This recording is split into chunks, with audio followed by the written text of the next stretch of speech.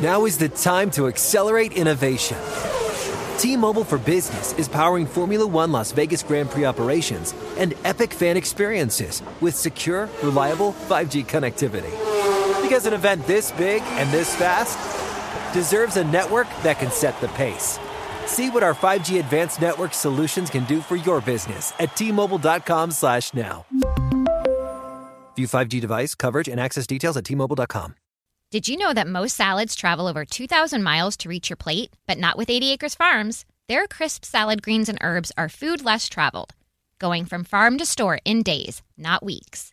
They stay fresher for longer in your fridge. My salad lasts all week long, which means less food waste and easy meal planning. Oh, and did I mention there's no need to wash these greens?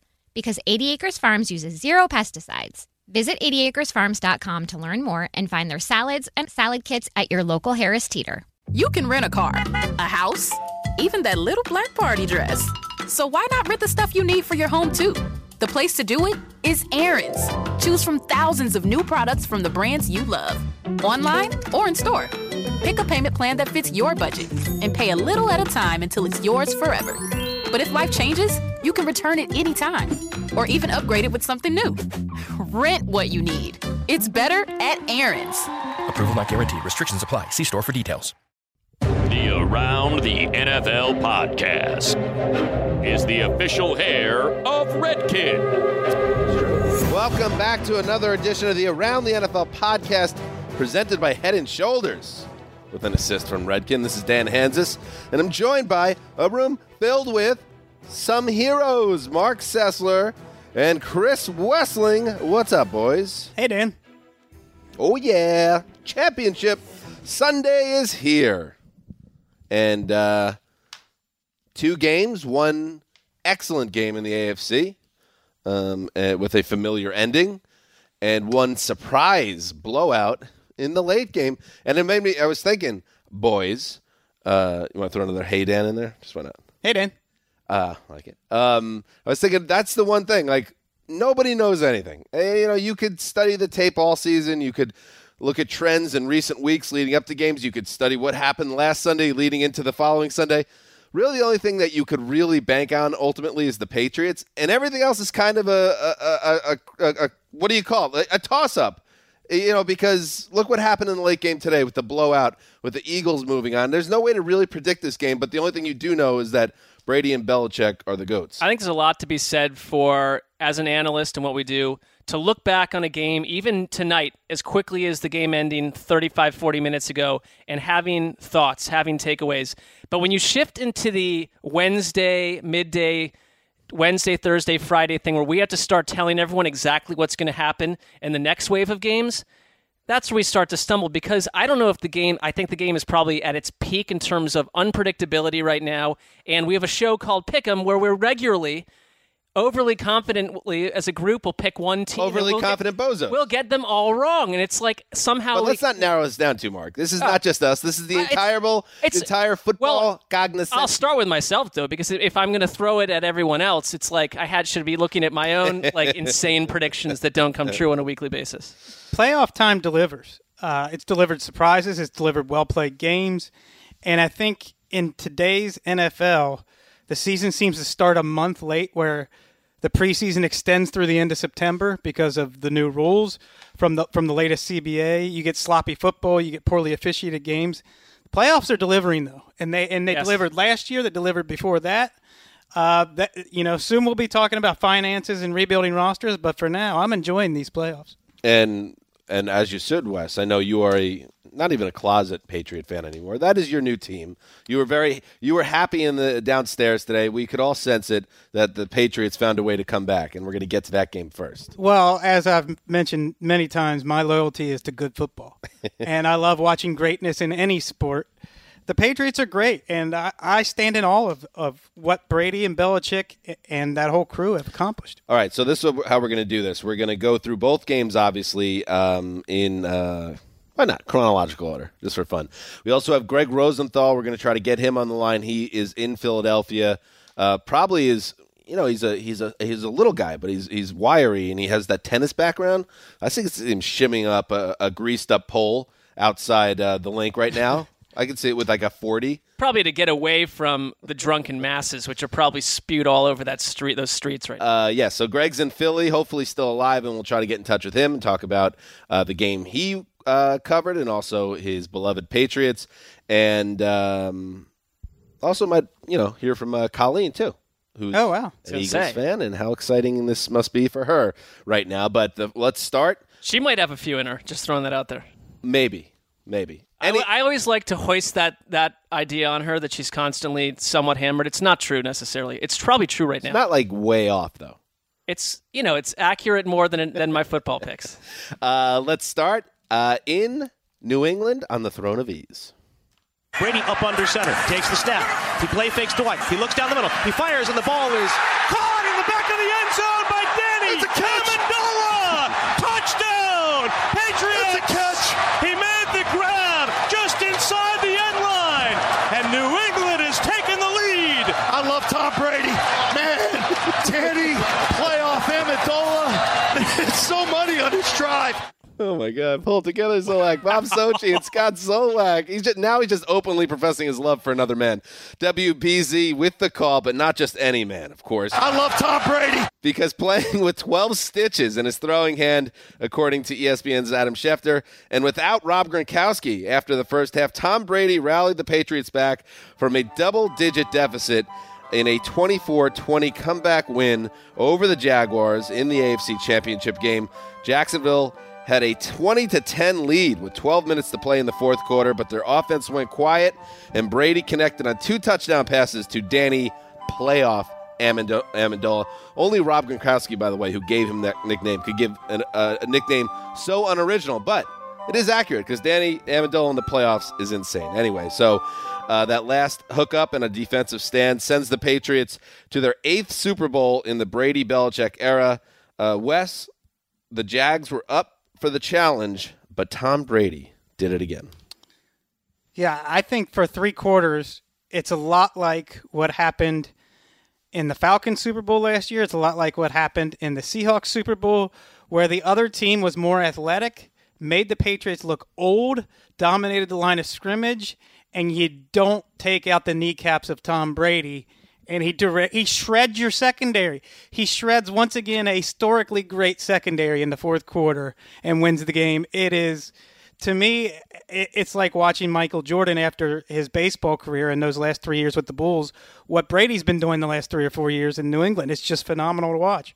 It was really the idea, I thought, that Jacksonville, the way they were against Pittsburgh, was loose. We are going to go for it. We're going to put our foot on the gas from start to finish. We're going to go for it on fourth down. We're going to dial up pass plays, a down before you think we're going to pass the ball, play action, all that stuff worked. A lot of it was working today, too, for Jacksonville. The ground game was good. I thought in that fourth quarter, their final 4 possessions were 3 punts and a drive that ended on a fourth down incompletion. This was the final 4 possessions for the Jaguars, and that was the game. It was the New England defense tightening up, Jacksonville playing tight on offense down the stretch, and then Tom Brady doing his thing. The last 4 drives for Jacksonville, 3 plays, 9 yards punt, 5 plays, 22 yards punt, 3 plays, -1 yards punt, and that set up the go-ahead touchdown for New England because it was a bad punt and then a return to the 30, and then Brady took it home, and then finally 6 plays, 32 yards, and a turnover on downs. It's hard to imagine a play caller and quarterback's stock rising to the meteoric degree that Blake Bortles and Nathaniel Hackett did for 7 quarters until that final frame when they kind of went in the tank. And Bortles was part of the problem. Hackett's play calling was part of the problem. The Jaguars' defense was part of the problem. There's a lot of blame to go around. But I do think you can look back at it and say now, considering the Jaguars' recent comments and the way Bortles played with Hackett, that he's going to be their guy under center next year too. Yeah, that's an interesting thought because, he did play well down the stretch. He played well in this game, and I don't think it was all his fault. The counter to that was, to what you're saying there, Wes, is them, Hackett, I thought he called the game scared once they went up 20-10, and it felt like at the heart of it was don't let Blake kill us here with an interception. But that's been a part of their whole philosophy for those 7 quarters. Even when they were playing well, they didn't want Bortles to kill it. Right. And Bortles, I'm glad the game, just for narrative's sake, didn't come down to some grisly pick six he threw because, look, he's strung together some impressive showings this season and a couple that haven't been. This, I thought, was one of his best games. Three quarters in, one of the best games he had ever played in a really rough setting when you're going up against Tom Brady and one of the best coach teams of the best coach team of our lifetime.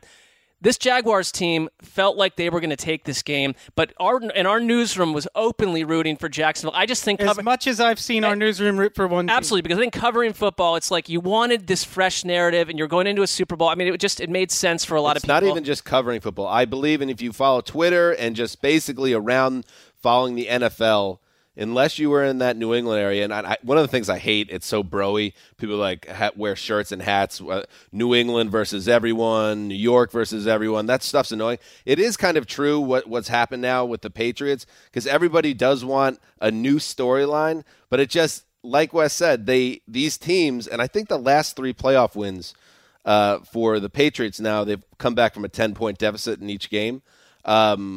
Well, that's not true. They were down 7 against the Titans. But they've had a lot of deficits in these playoff games in the last few years, and teams just don't step on their throats. And I don't know how much of it has to do with the aura around the Patriots and starting to get, tensed up, knowing how close you are to finishing off the team. And then how much of people, probably if you're listening to this podcast, you're expecting me to be super salty about the Patriots. And do I have a little bit of an issue that the Patriots got 1 penalty called on them in this game compared to 9 for the other team? A little bit, Wes. Bothered me a little bit. They got away, I thought, with a couple calls. But I am not taking anything away from the Patriots because specifically Brady and Belichick, because everyone else can go out. Everyone else can get hurt. We saw it last year when Gronk got hurt and Edelman was there to pick it up. This time they have no Edelman or Gronk, and I think a lot of people thought, oh, this they're not going to be able to handle this. But we saw it again. Brady, I thought Belichick and McDaniels kind of emptied out the playbook once Gronk exited. They got some trickeration involved, and they just went for it. And then when you have number 12 back there, greatness happens. We had 2 trick plays back-to-back at one point. And to go back to our newsroom, you could feel in the fourth quarter that everything went, even with Jacksonville up, everything went quiet because it's not just that other teams don't know how to put their foot on the neck of the Patriots. The Patriots have been in these situations so many times. They simply they had the ultra belief in themselves. They're going to get out of every one of these situations. And it's like they just spun their own reality at the end here. This was impressive to watch. Here's the darkest moment in Foxborough at that mall up there when it really felt like we were watching a replay of the Pittsburgh game. It's a 7-3 score, and the Jaguars are knocking on the door again. Let's hear from Frank Frangie and Tony Baselli of WJXL. They give to Fournette running to the middle of the field, lowers his shoulders. Leonard Fournette, touchdown! A 4-yard touchdown run by Leonard Fournette, and the Jags have extended the lead here at Gillette Stadium. It's 14-3 in the second quarter at that point. Do you think if they call the game more aggressively, the Jaguars are going to the Super Bowl in the second half?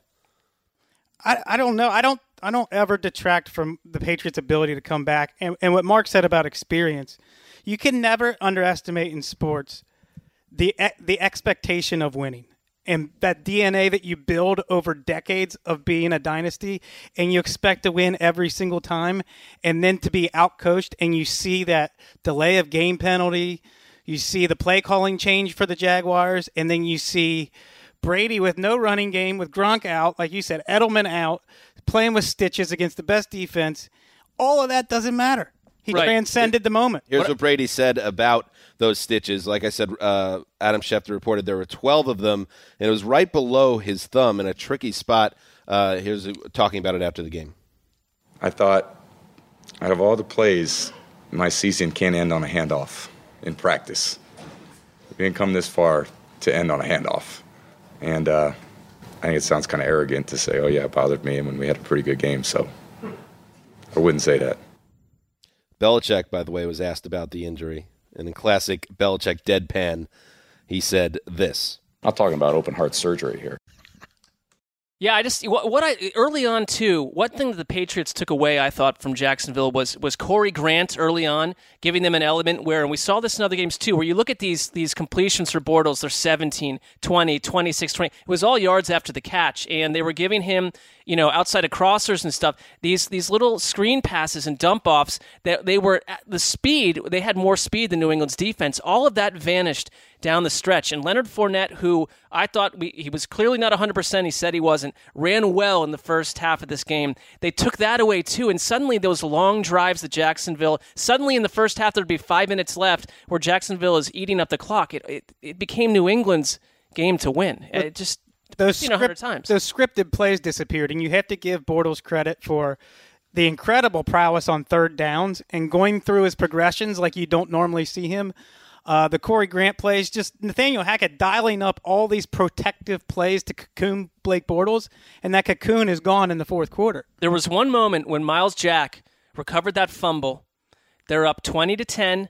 You were later in the game here, and Jacksonville had a chance. Had that been the time that they took that thing down the field and punched it in like the same way they did down the stretch against Pittsburgh, it would have been 27-10. I think the game would have been different. 3 and out, 9 yards, punt. Yeah. Then the next drive, New England goes on an 8-play, 85-yard march that puts them down 2017. To me, that was the turning point because mentalities changed right there, I think, for everyone. That did feel like I was never thinking the Jaguars had the game in the bag, but when Dion Lewis gets that ball stripped and he went into Belichick's doghouse right after that, disappeared for a while, you started to get the feeling, they're going to make enough plays on defense. And I think what also disappeared down the stretch was a pass rush because Brady was taking some fire early on. He was getting hit at one sack in particular. It was memorable in that it seemed like he was seeing ghosts, and it seemed like one of those bad Brady Super Bowl experiences against the Giants. But by the end of the game, he was having a clean pocket. This is Brady's stats, by the way. Fourth quarter, 9 of 14, 138, and 2 touchdowns, both to Amendola. Amendola went 5 for 57. In the fourth quarter. And that big punt return for 20 yards that had them almost immediately in the red zone. He follows that up with a diving catch in the red zone and then the toe-tapping touchdown. Amendola, all he does is take pay cuts and make huge plays in the playoffs. Right, that punt return set New England up at the Jacksonville 30 versus wherever they would have been. The farther back you can get New England, the chances of some sort of turnover, some sort of play that Jacksonville's been dialing up all year, if you're going to ask them just to go 30 yards to get ahead, I mean, it was silent in our newsroom, and it was silent for me watching the game because I knew it was over at that point. Ooh. What else is over, Mark? Nothing's over. This lock-off is over. I lost it to the three of you. Oh, give us a triple lock, Lindsay. The rare triple lock in one game. Number 2. Wes, this one's yours right here, baby. All right. All of a sudden, Super Bowl Sunday is a lot more interesting. A 1-game lead for the Sizzler going into the final game of the season. So we're not putting lockoffs into the way this is. I would essentially lose the lockoff in some sort of bizarre tie after destroying people in lockoffs all season. Well, you want to hear my take on that? Sure. Is making up a rule in the middle of the season about what's the tiebreaker probably would have affected how certain people might have done lockoffs. Like I probably wouldn't have taken the Browns. Sure, okay, I get that. If I knew it was a tiebreaker. We'll find out if the Super Bowl's a lockoff. If I get pulled into this trap 100 times. Anyway, so one other thought: the Jaguars. Hats off to them. I saw a lot of columns and tweets and all that, and I don't necessarily disagree that the Jaguars proved they're for real. The Jaguars proved they're here to stay. They probably are, but you never know how things are going to change as we spin forward. And one thing that would kill me as a fan, and it did bring back memories for me. I don't have a huge reference point with the Jets in the playoffs, but after when they lost in the AFC Championship in 2010, they had a 3rd and 7 with a chance to get the ball back down 5. And Ben Roethlisberger rolled out right and found a young Antonio Brown to ice that game. And Jets fans still live with regret. What if Mark Sanchez of all people, was on fire that day, got the ball back one more chance? That's what I'm thinking as a Jags fan. On 3rd and 9, the Patriots, and even Romo, who was out of his mind exuberant in this game. Borderline a little too exuberant for the first time, although I do respect how much he loves the game. 3rd and 9, Romo calls it out. Wow, I'm a little surprised they're not giving Brady a chance to just end the game here. They're going to hand it off. And I think it was James White or Dion Lewis goes around left end for 11 yards, game over. You couldn't get that stop to give your offense one more chance, but you kind of get the feeling the Pats are going to close that game out either way. I think we all knew that in the fourth quarter. No days off. No days so terrible. off. Did you isolate the audio?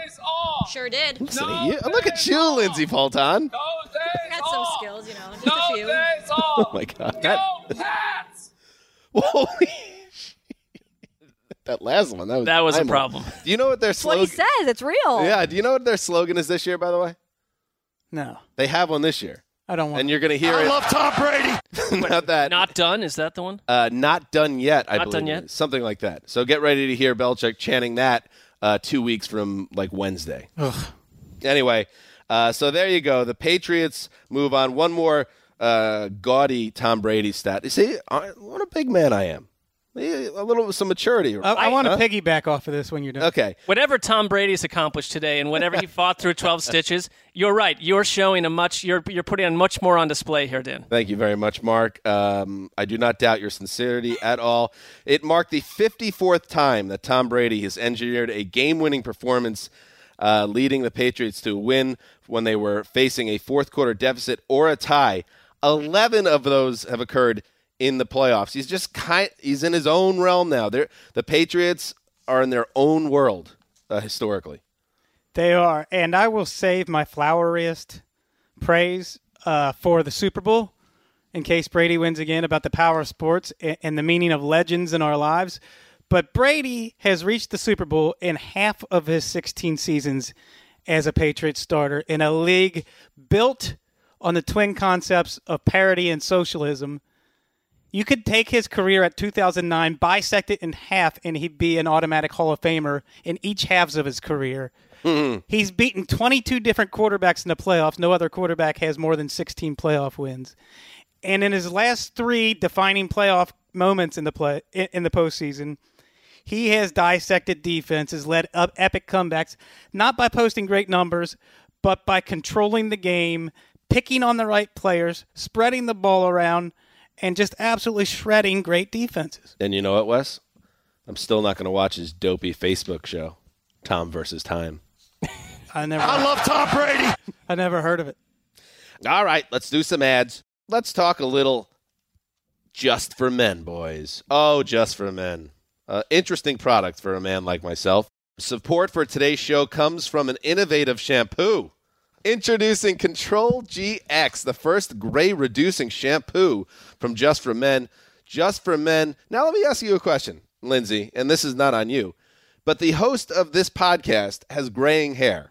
Now, don't you think it would make sense for the powers that be, the Shadowy League figures, to get a bottle in the studio? I'm glad you for asked. the old Zeuser to use? Why? That's exactly what we have. Oh, my goodness. Wow. Bring it in here. Daddy needs to get younger. Oh, my God. I'm going to do it. I'm going to try it. You actually are going to try it. Because why not? Because Just for Men, Mark, helps men look their best so they can celebrate who they are, what they achieve, and how they feel. Are you listening, Wes? My beard is screaming for that. All right, there you go. Get another one in here. They relentlessly innovate and deliver smart hair care technology that does the work for you, making it radically easy to get the natural look you want. And now, reducing your gray is as... And Mark, I'm looking at you. You're getting a little older. I'm seeing some gray in there, too. Maybe you should use a bottle. I'll think about it. Sounds like a quality product, no doubt. Reducing your gray is as easy as washing your hair with Control GX. Just use as you would your regular shampoo until you like what you see. Subtle, natural-looking results. Shampoo in, rinse out, move on. It's that easy. Well, I'll let you know if it's easy or not. I'm going to bring you the real news. You want the truth? Go to the Zeus. Most guys get the results they want in about 2 weeks. Look forward to a smart look. Get 25% off Control GX using the code AROUND at ControlGX.com. Again, the code AROUND to get 25% off Control GX at ControlGX.com. Oh, boy. Here we go, Wes. Let's fly. You know what appeals to me about that? It's the natural look. I tried a beard product a few years ago, and I ended up looking like Greg Williams with some wild dark hair. You know, it's no good. You need the natural look. Post-suspension, Greg Williams had one of the more unforgettable dye jobs, and in this case, it wasn't a good reason to be unforgettable. No, a bit of an evil scientist look to him back then. But, yeah, if they're going to reduce the gray, I just hope that you have the correct color, Dan. I hope that Lindsay knows boys. what your color is. I'm diving in. Just for Men, Control GX. Let's fly. There you go. Patriots move on. It's all up to the Eagles now. And speaking of the Eagles, Colleen Wolfe, a hero, an official hero on the Around the NFL podcast, and also a Pennsylvania native. I think she grew up outside Philadelphia. and a huge Eagles fan, and I contacted Colleen over the weekend. Mark would probably say, "Oh, she was probably drunk at that point." No, I think she's often sober, like when she wakes up potentially in the morning. Give me a percentage of drunk to sober, Connie Fox. I'm going to be fair here. I think that it is a very solid 60-40. I reached out to Connie Fox this weekend. I said, "Hey, in advance of the NFC title game, which I know you're attending." I'm paraphrasing here. This wasn't the exact text. Would you mind sending me just a quick voicemail right before kickoff and immediately after the game? So as we get into the talk of Eagles and Vikings, let's start by a time machine 5 minutes prior to kickoff, Connie Fox's voicemail to the old Zeuser. Dan, it's Connie. I haven't left anyone a voicemail in like 5 years. I don't really do this whole phone thing, but I gotta tell you, I'm on the field right now in Philadelphia. That's not even a humble brag. That's just a straight brag. I'm feeling really freaking nervous about this game, and I know Mark Sessler threw all sorts of shade against the Eagles and about the Eagles and to the Eagles. But listen, here's what I'm going to say. Mark puzzled. I think that they're going to win. I have a feeling that they're going to pull this one out, and the Vikings, they will not be hosting a home Super Bowl this year in Minnesota. Maybe the Eagles could do it. All right, so I'll call you after the game. Stay right there. Bye. To the highlights. Keenum takes the snap. Here comes the rush. He's hit, and it's intercepted. It's picked off by Robinson. Robinson at the 30. Cuts back across the field. Patrick Robinson looks for a block. Now he's at the 20. He's at the 15, the 10, the 5. Touchdown! Patrick Robinson! There's the first interception by an active Eagle in playoff history. What a huge play that was. For the second straight week, the Eagles were underdogs in their own building, and for the second straight week, they made everyone look like idiots. Nick Foles played the game of his life, throwing for 352 yards, 3 touchdowns, and a passer rating north of 140 against the NFL's top-ranked defense, no less. A dominant performance that powered the Eagles to a 38-7 win over the Vikings, who, to use a Maddenism, must be wondering, where'd that truck come from? Mark, this game started with a masterful touchdown drive by Case Keenum, and then everything changed. Oh, that drive was, it's utterly forgotten at this point, but it was pristine. It was something that made you think the Vikings are going to come out of here with 30-something points in this game if they play this way. The pick six happens, and then from there, they have essentially a punt, 3 and out, punt, 3 and out, a fumble, a punt, a drive that ended on downs, another drive that ended on downs, because at that point they're down by a hill of points and going for it on 4th down, and a pick to end the game. 38 unanswered points and an utter onslaught. I can't remember a playoff game where it's not just because of the pick six, but after that pick six, the Vikings, went completely to sleep. I think the crowd had a lot to do with it too. Well, their front four, which we thought at certain times during the season might be the best front four in the league, disappeared. For almost the whole game, they had so many coverage busts out of a disciplined defense, normally disciplined. And Nick Foles, I'm going to eat a heaping helping of crow here, which is probably the best meal I've had in months. That's good that you're getting a meal. I never doubted their coaching staff. All year, Flip, Frank Reich, Doug Peterson have been phenomenal. Jim Schwartz on the other side of the ball. I doubted Nick Foles. My philosophy on football analysis is you always trust your eyes. You have to. It's the only way to do football analysis. My eyes told me he wasn't good. He hasn't been good for a few years. He was phenomenal in this game. It looked like an out-of-body experience. He looked like a different quarterback. And what impressed me most was continuing to attack downfield. Hours after we had seen Bortles kind of go in the tank and stop attacking, Foles just kept attacking aggressively downfield and looking downfield, playing with a confidence that we have not seen out of him. I think you can point to John DeFilippo and you can point to Doug Peterson and the coaches, because the one note, and you hear this all the time, and it's sort of like, what does it mean? But they said, we really coached up Nick Foles to be loose this week. We just wanted to say, be loose, just have fun. And it's like a lot of times that can result in just a heap of mistakes from a guy like Foles. And make him worse. Right, because your eyes were not wrong on any level about what we had seen from Foles. The offense went to sleep under him. But then today, the deep ball, which everyone, these stat packages which just compile and compile. Nick Foles can't throw the deep ball. Next Gen Stats tells you he can't throw the deep ball. Tape tells you he can't. Then today he's unfurling. I mean, it started with Torrey Smith dropping what would have been a 54-yard catch, but then Alshon Jeffrey. Torrey Smith gets a touchdown. I mean, he's whipping it downfield. He put the Vikings defense away. It didn't help that Andrew Sendejo was lost again, but in general, guys that have been absolutely Pro Bowl level defensively all season, none of it showed up for the Vikings. Here's the stat that will tell you everything you need to know about how precise Foles was. Everybody's like, oh, well, 2013 Nick Foles show up again. Well, this guy was better than that guy ever was. On passes traveling 20-plus yards downfield, this is a stat from PFF, he was 4 of 6, including that drop to Torrey Smith, for 172 yards and 2 touchdowns, a passer rating of 149. He was slaughtering them. And let's call out specifically, this was the touchdown that put the game away. And some of these throws he was making downfield, there were a lot of coverage busts. The Vikings played terribly on defense. It was kind of a shock. Dudes are wide open. But some of these throws came with like a muddy pocket, and he was just eyes down the field making the throw. Here's the one that really put the game away.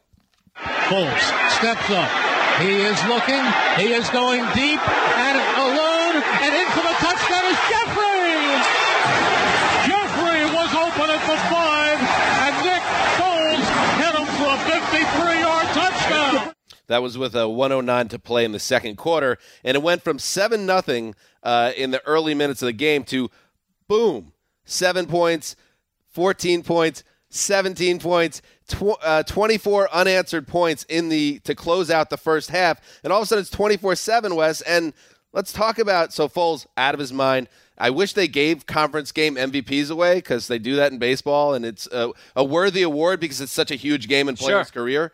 But Foles would have had it. But the Vikings defense, Wes, just like the Steelers defense went to hell last week, but that was not a great defense, especially with Ryan Shazier out. The Jags defense up and down as the season wore on. But the Vikings defense is the one thing we could count on. And what happened? I would say, let me approach it this way. For 3.5 months, when I looked at the Eagles team, the vision I had was Carson Wentz spinning out of pressure to create magic. The vision I have from this one game is LeGarrette Blount absolutely steamrolling Andrew Sendejo on the way to a touchdown. Yep. They were the more physical team. They brought the fight to the Vikings. They showed up, and that's what the Eagles' defense has been all year. That's what their offensive line has been all year. And I thought that the Vikings were similarly built, similarly well coached, and today the Eagles had a different level to them in all of those areas. Defense, offensive line, coaching staff. They looked like a juggernaut. No team, no defense in the NFL was better on third down than the Vikings.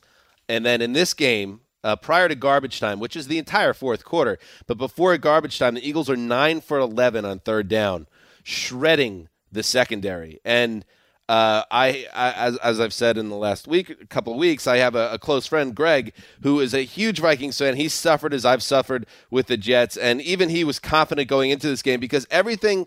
If you studied their games every week, if you've watched how this season unfolded, if you watched how Nick Foles looked in the past 4 weeks since becoming the starter in Philadelphia, it all trended towards this Minnesota defense smothering Foles, and it was just a different unit. Well, I mean, that to me is the most surprising outcome of this week. If you said 38-7, I think most of us comfortably would have thought if things are going to go totally south, it's probably going to be a terrible game by Nick Foles because we hadn't seen that from Case Keenum. And then for this to be the game where you get Case Keenum's only pick 6 of the season and you get his second lost fumble of the season, which those 2 turnovers changed this game entirely. And you go back to that Saints game, you're up 17-0 at the half. And lost in the miracle finish was the way that New Orleans went up and down the field on the Vikings in the second half. 24 points, which you thought, okay, that's a Drew Brees-led versatile offense. I get it. The playoffs are crazy. But they've given up 62 points in 6 quarters now. It's almost like this team just went to sleep on defense 6 quarters ago when you still needed another 4 from them to win the Super Bowl.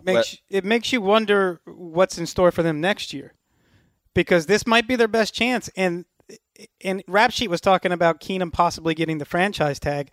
I cannot see the Vikings allocating $23 million for a quarterback, as well as Keenum played this year with his skill set that was bolstered by Pat Shurmur's coaching, a good offensive line, great wide receivers, a strong running game. All of that isn't necessarily going to be in place next year. You don't allocate that money to Keenum. I just wonder what's the staying power of this team. That's a tricky decision for the Vikings now, and we have plenty of time to talk about how they're going to play it, but Keenum for 3 months was everything they could have asked for, and then he came down to earth. Now, how are you going to view him going forward? They have a big decision to make. $23 million on a one-year deal to Case Keenum, that feels like a hard pill to swallow. My sense is they like Sam Bradford a lot more than everyone else likes Sam Bradford, too. I also, though, one of the biggest supporters in the entire NFL of Sam Bradford is Pat Shurmur. Yes. Now Pat Shurmur's gone. I wonder if he follows him to. If he follows him, or that's a good question, or just who the remaining coaching staff will favor, because they put a lot of effort into helping Teddy Bridgewater heal as well, and you've got all three of these guys heading towards free agency. So a lot of questions. It was interesting to me. First of all, that crowd. Oh my goodness, they gave the Eagles the late kickoff. And there were Eagles fans reading around the web today, the information superhighway, that they were tailgating from 6 a.m. on. By the time that game started, it was a absolute fever pitch pandemonium. And then by the end of the game, and you got to feel bad for Vikings fans for a lot of reasons. Number one, their team's not going to the Super Bowl, but now the team that will be representing the NFC is coming to their building. And it will be filled, and I mean teeming. It will just be packed with Eagles fans, because I don't know how many Patriots fans, maybe they'll surprise us, are going to travel to Minneapolis when they're in the Super Bowl every year. And this was a Eagles team, Eagles fan base. By the end of the game, they were doing the skull clap and chanting "Foles," Foles, just. Well done. Fair play. So I think home field advantage was such a big part of this for the Eagles, but that's almost like not giving them enough credit, because they delivered a amazing performance in this game. I think their fans, I mean, they get a bad rap, and every fan base has that element. Well, that's fine. Them especially, though. No, but it's Philly. I think they own it. If anything, they own it. But it's like, it has been 13 years since they made a Super Bowl, and it is crazy, although this narrative is going to tire out real quick, because let's not call it a Super Bowl rematch. That was one of the duller Super Bowls that I ever watched. It wasn't very close. There's really not much linking these two teams together, but it is a Super Bowl rematch for all it's worth. It is weird, though, to me, that we came out of this weekend without Minnesota having the chance to play in their own stadium. I think that was something psychologically that was in our minds as a possibility for the last month, and it's just been yanked away. What about them? After the Diggs touchdown last Sunday, I know they seemed like a team of destiny, and that just, again, unless the Patriots are involved, this stuff, and that's not even always true, this stuff is so hard to predict. The Vikings had everything in front of them. We were talking last week, one of the Saints' big regrets of getting picked off on the last play of that game is they knew they had a chance to go to Philadelphia and go against Nick Foles. Well, you never know. Now Nick Foles looks like a guy that could beat anybody. Well, here's the thing, because we totally trust what we're going to get with Brady and Belichick is going to be there week after week. What happened with Foles today in this week-to-week NFL, everyone's going to remember this latest game and talk about how great he is and the chemistry and all this. Hey, does it mean anything against New England? I'm not sure. I'm even willing to say it does. It's a good question. I worry about underselling the Eagles, who are one of the mentally toughest teams in the league. And I think when you consider the increasing complexity of football with each generation, Belichick's Patriots are the best coached teams in the history of the sport. And the Eagles this year were the second best coached team in the sport. All season long, they were so well coached, so much mental toughness. So I think that's something to look forward to in the Super Bowl, that you're getting the two most fundamentally sound teams, and one that lost its MVP quarterback, lost its Hall of Fame left tackle, lost its middle linebacker, and here they are to go on and take the Patriots. And, to that point, by the way, lose all those key players, keep on trucking, to use a term from your guys' generation. And this is for you, Mark.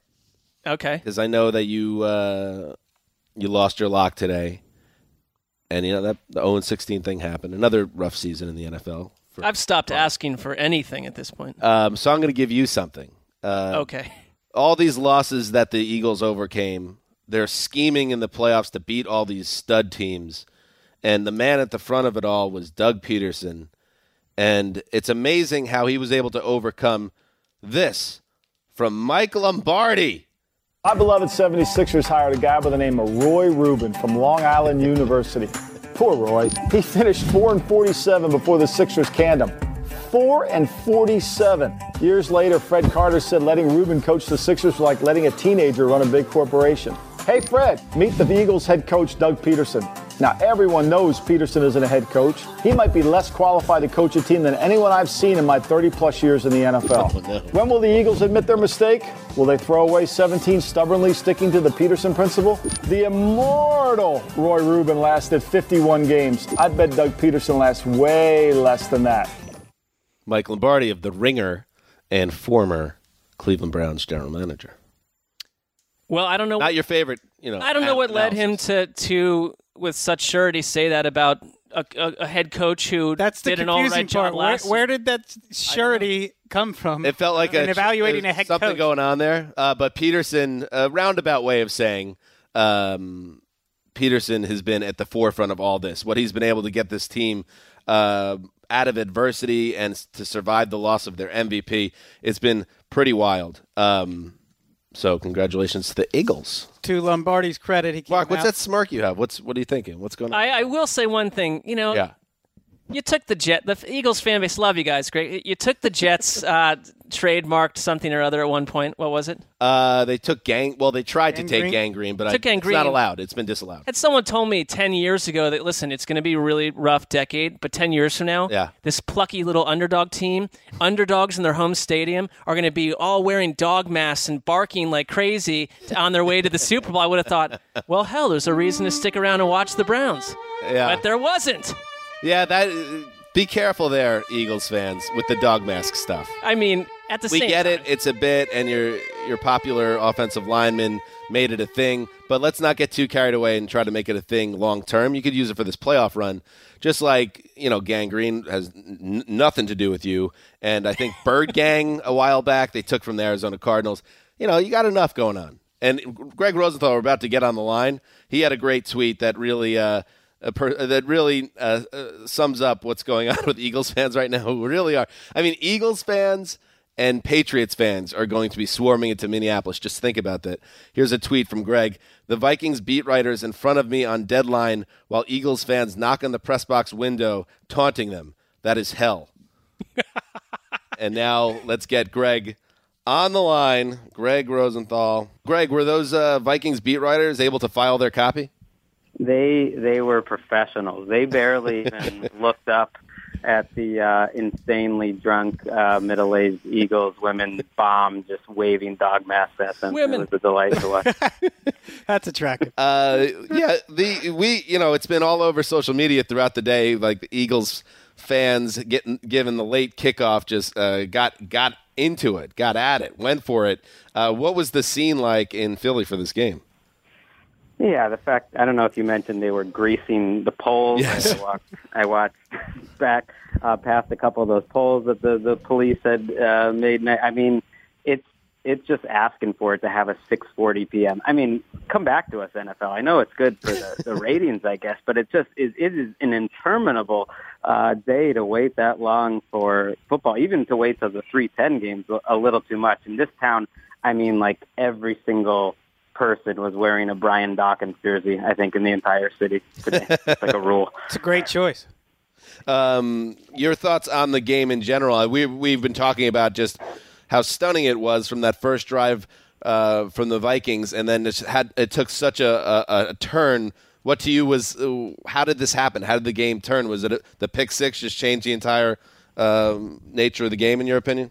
I mean, it's like cliche, but I was surprised just how more physical the Eagles were on both sides. I think the Vikings were too. Terrence Newman, I just came back from the Vikings locker room, and he said he couldn't believe that the Eagles just had more energy than them, that it almost felt like they wanted it more than them. And I don't know if that's just said with hindsight or what, but that the Eagles on both lines, and they've been good all year, just kind of just ate the Vikings' lunch. And I thought that was the key. I think if you put Case Keenum behind that Eagles offensive line, they would be just fine too. But it's like those two groups up front for the Eagles, I think, just kind of didn't let the team lose.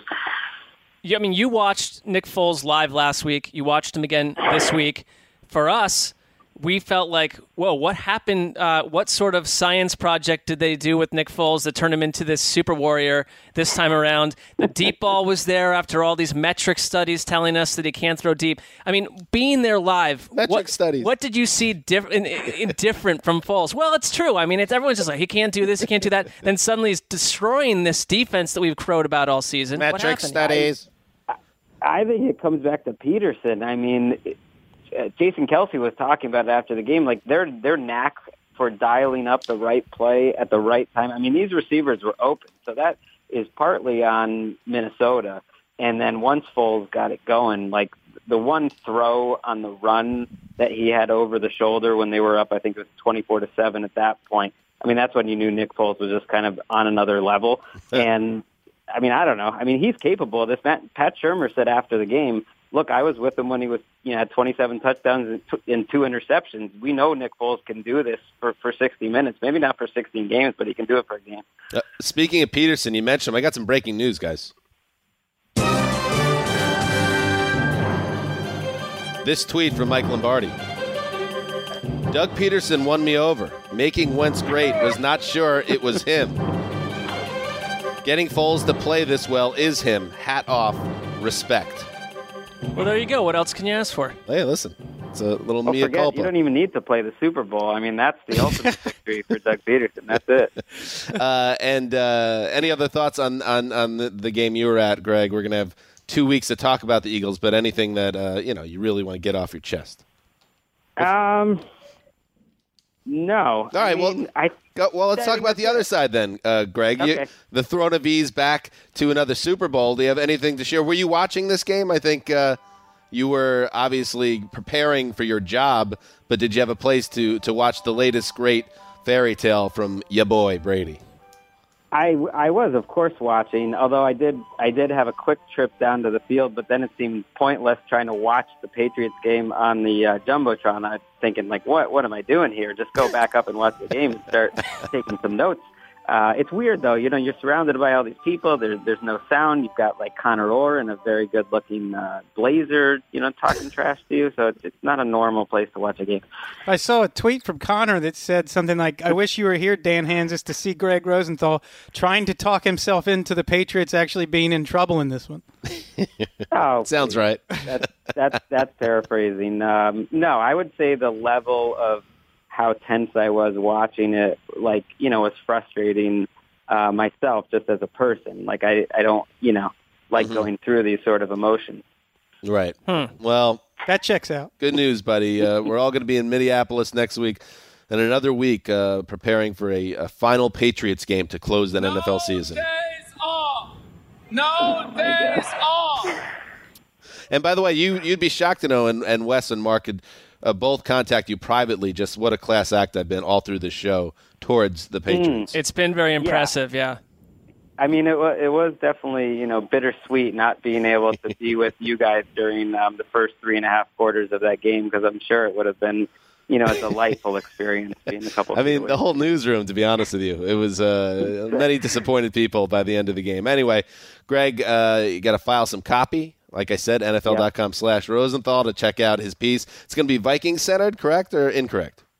No, it's gonna be a little bit of a look ahead and sexy Super Bowl and some flavor from tonight. I mean, Greg, do you at this point, you're in a lathered up, somewhat probably happily angry metropolis that are just beside themselves with drink. Happily angry? I mean, they're probably like getting out, decades of anger and overturning what's happened. Cars. Do you just go on the NFL expense account and hired like an armored limo to take you back to your room so that you aren't taken down in what probably feels like the third act of Mother right now in Philadelphia?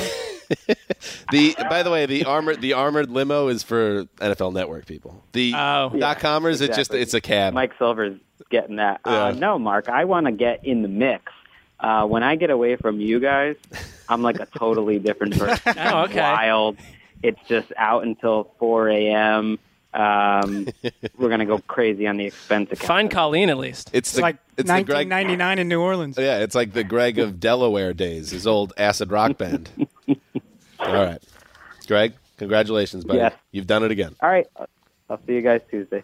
See ya. I feel like my 5 years at NFL Network have been one long march toward Greg's team being in the Super Bowl every single year. Thank you. More or less. It's been. This is their third Super Bowl in 4 years. There was another one that Mark and I. We've been very blessed, Mark. # blessed that this will be, I think, the 7th Super Bowl we've covered. Yes. In person, and 4 of them in the 7 years will be the same team. It's quite an achievement. Yeah, and it's, up until, I think I've, behind the scenes, lobbying hard not to cover the Patriots this time, which I've covered 3 times in a row. That's They're running out of storylines. Yeah, not much. What can they teach you?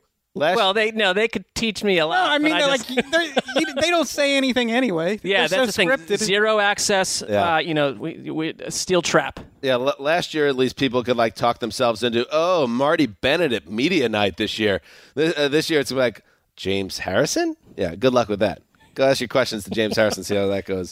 Couple things before we go. Couple things. First things off, we never talk about the desert. You're not allowed to talk about the desert around here. But the desert people already have the Eagles as the biggest underdog in almost a decade in the big game. That seems foolish. Well, they must not be in on the Nick Foles experience just yet, but give them 2 weeks. There's a lot of time for things to change. Also, I want to shout out to Howie Roseman, because never forget, Howie Roseman, a man who crawled through a river of shit and came out clean on the other side. Now a NFC champion GM after he was sent deep into the Poconos to live in a cottage. That was his work office. Chip sent him out of the building and said, "You are history." And he came all the way back, baby. Executive of the Year. And one last note connected to the Eagles. Let's check in with Colleen Wolfe after the Eagles defeated the Vikings in convincing fashion. Connie? The Eagles are going to the Super Bowl. Nobody believes it, folks. It's happening, Dan. It's happening, everybody. Get excited. Holy crap, I can't believe it. Holy shit, they're going. She definitely has boots they'll counteract the Crisco on the poles in Philadelphia. She'll be on Broad Street partying the night away, and good for her. Good for Colleen. I mean, everyone in this, unless you're Greg, you never get to be happy for your team. So at least she, as an honorary hero, gets to celebrate and enjoy just once, Mark. Imagine not even winning the Super Bowl. I've often thought about this.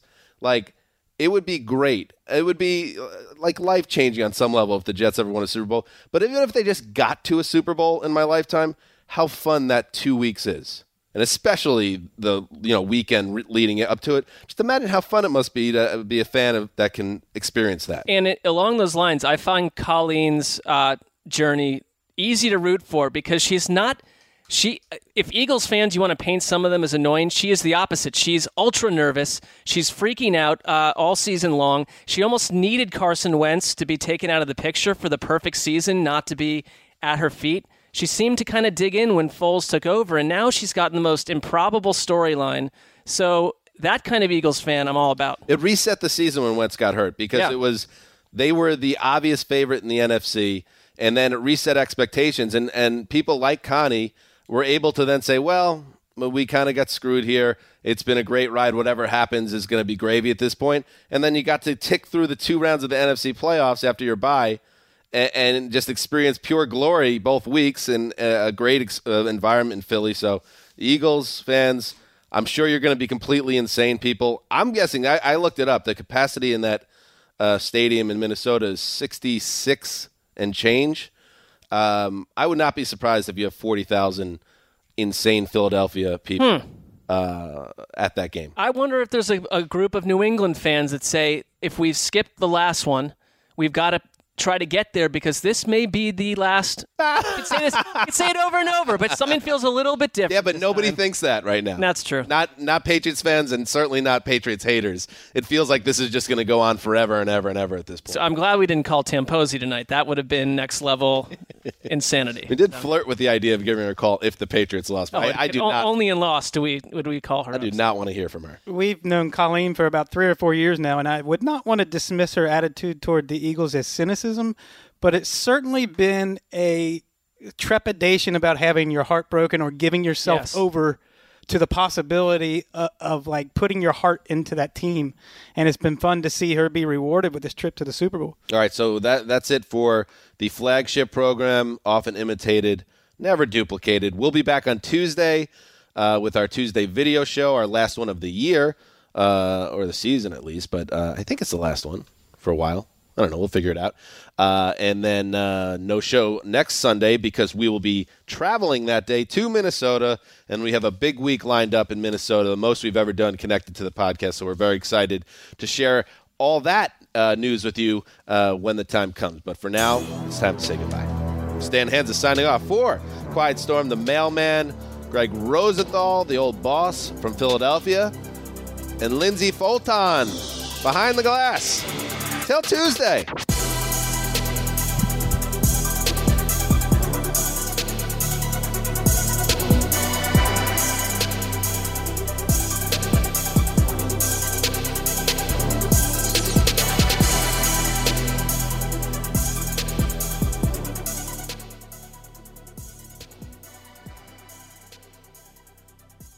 This is Holly Fry from Stuff You Missed in History Class. The national sales event is on at your Toyota dealer, making now the perfect time to get a great deal on a dependable new SUV, like an adventure-ready RAV4. Available with all-wheel drive, your new RAV4 is built for performance on any terrain. Or check out a stylish and comfortable Highlander with seating for up to 8 passengers and available panoramic moonroof. You can sit back and enjoy the wide-open views with the whole family. Check out more national sales event deals when you visit buyatoyota.com. Toyota, let's go places.